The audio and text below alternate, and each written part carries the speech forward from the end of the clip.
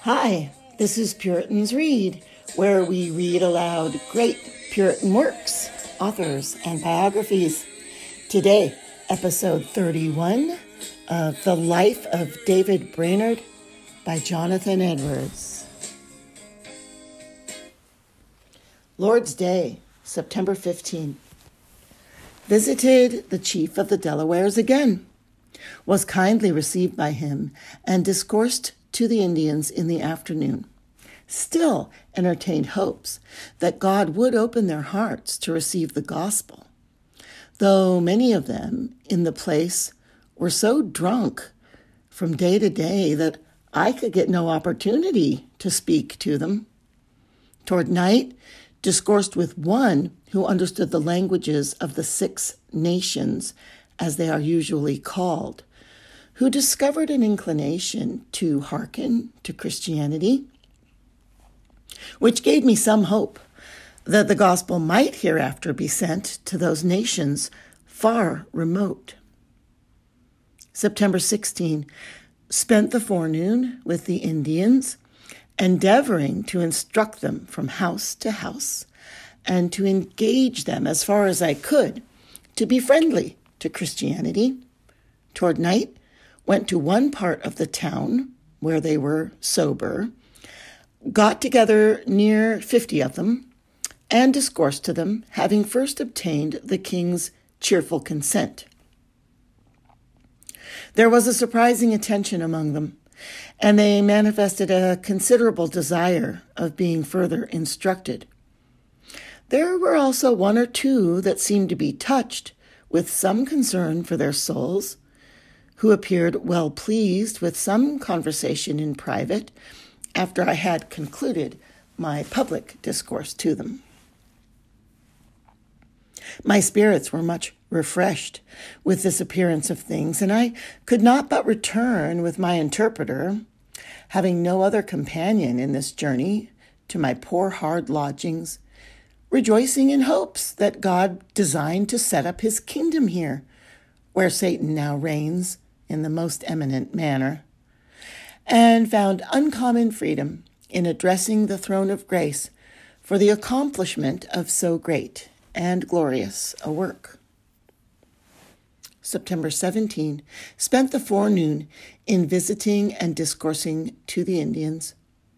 About noon, left Shamoking, most of the Indians going out this day on their hunting design, and traveled down the river southwestward. Junkauta, September 1745. September 19. Visited an Indian town called Junkauta, situate on an island in the Susquehanna. Was much discouraged with the temper and behavior of the Indians here, although they appeared friendly when I was with them the last spring, and then gave me encouragement to come and see them again. But they now seemed resolved to retain their pagan notions and persist in their idolatrous practices. September 20. Visited the Indians again at Junkauta Island and found them almost universally very busy in making preparations for a great sacrifice and dance. Had no opportunity to get them together in order to discourse with them about Christianity by reason of their being so much engaged about their sacrifice.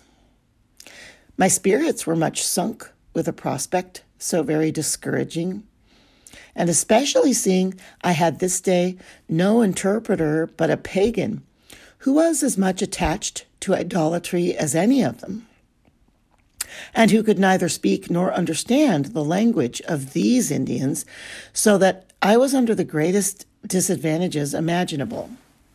However, I attempted to discourse privately with some of them, but without any appearance of success.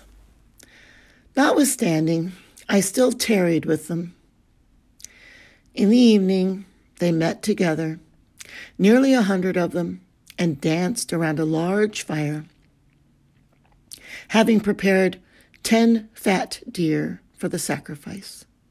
The fat of the inwards they burnt in the fire while they were dancing, which sometimes raised the flame to a prodigious height, at the same time yelling and shouting in such a manner that they might easily have been heard 2 miles or more.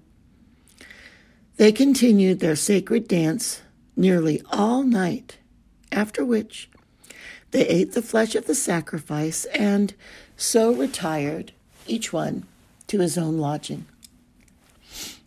I enjoyed little satisfaction, being entirely alone on the island as to any Christian company. And in the midst of this idolatrous revel, and having walked to and fro till body and mind were pained and much oppressed, I at length crept into a little crib made for corn, and there slept on the poles. Lord's Day, September 21, spent the day with the Indians on the island. As soon as they were well up in the morning, I attempted to instruct them and labored for that purpose to get them together, but soon found they had something else to do. For near noon, they gathered together all their powwows, or conjurers, and set about 6 of them playing their juggling tricks and acting their frantic, distracted postures in order to find out why they were then so sickly upon the island, numbers of them being at that time disordered with a fever and bloody flux. In this exercise they were engaged for several hours, making all the wild, ridiculous, and distracted motions imaginable, sometimes singing, sometimes howling, sometimes extending their hands to the utmost stretch and spreading all their fingers.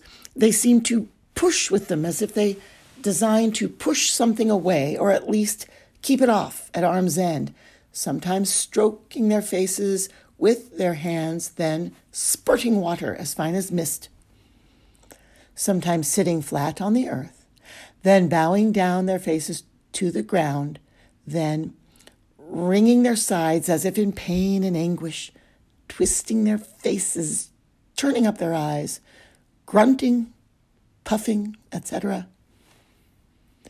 Their monstrous actions tended to excite ideas of horror and seemed to have something in them, as I thought, peculiarly suited to raise the devil, if he could be raised by anything odd, ridiculous, and frightful. Some of them, I could observe, were much more fervent and devout in the business than others, and seemed to chant, peep, and mutter with a great degree of warmth and vigor, as if determined to awaken and engage the powers below. I sat at a small distance, not more than 30 feet from them, though undiscovered, with my Bible in my hand, resolving, if possible, to spoil their sport and prevent their receiving any answers from the infernal world, and there viewed the whole scene. They continued their hideous charms and incantations for more than 3 hours, until they had all wearied themselves out, although they had, in that space of time, taken several intervals of rest, and at length broke up, I apprehended, without receiving any answer at all. After they had done powwowing, I attempted to discourse with them about Christianity, but they soon scattered and gave me no opportunity for anything of that nature. A view of these things while I was entirely alone in the wilderness, destitute of the society of anyone who so much as named the name of Christ, greatly sunk my spirits and gave me the most gloomy turn of mind imaginable, almost stripped me of all resolution and hope respecting further attempts for propagating the gospel and converting the pagans, and rendered this the most burdensome and disagreeable Sabbath which I ever saw. But nothing, I can truly say, sunk and distressed me like the loss of my hope respecting their conversion.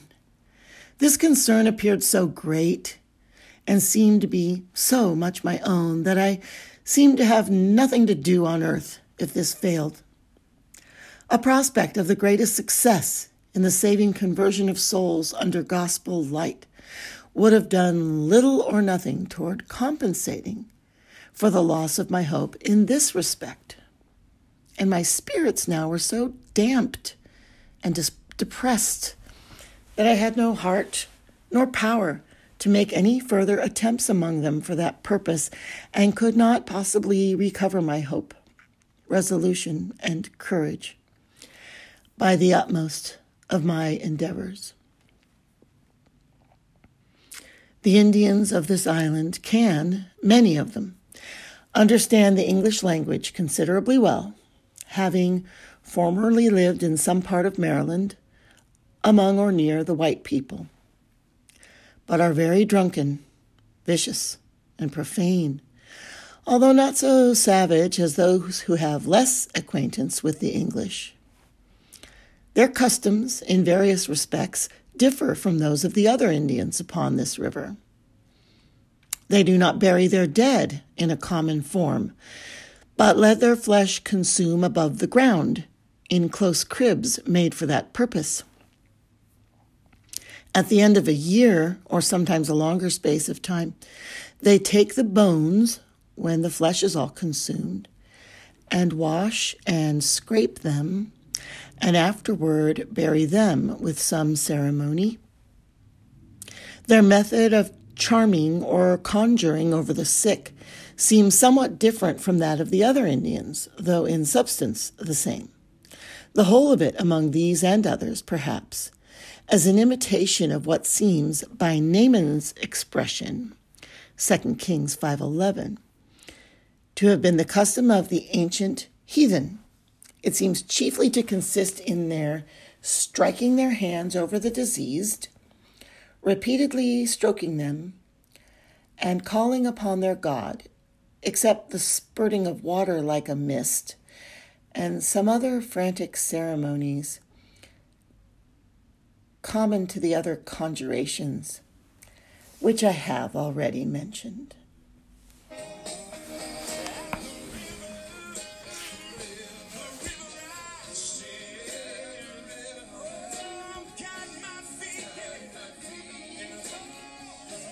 This concludes episode 31 of Jonathan Edwards, The Life of David Brainerd.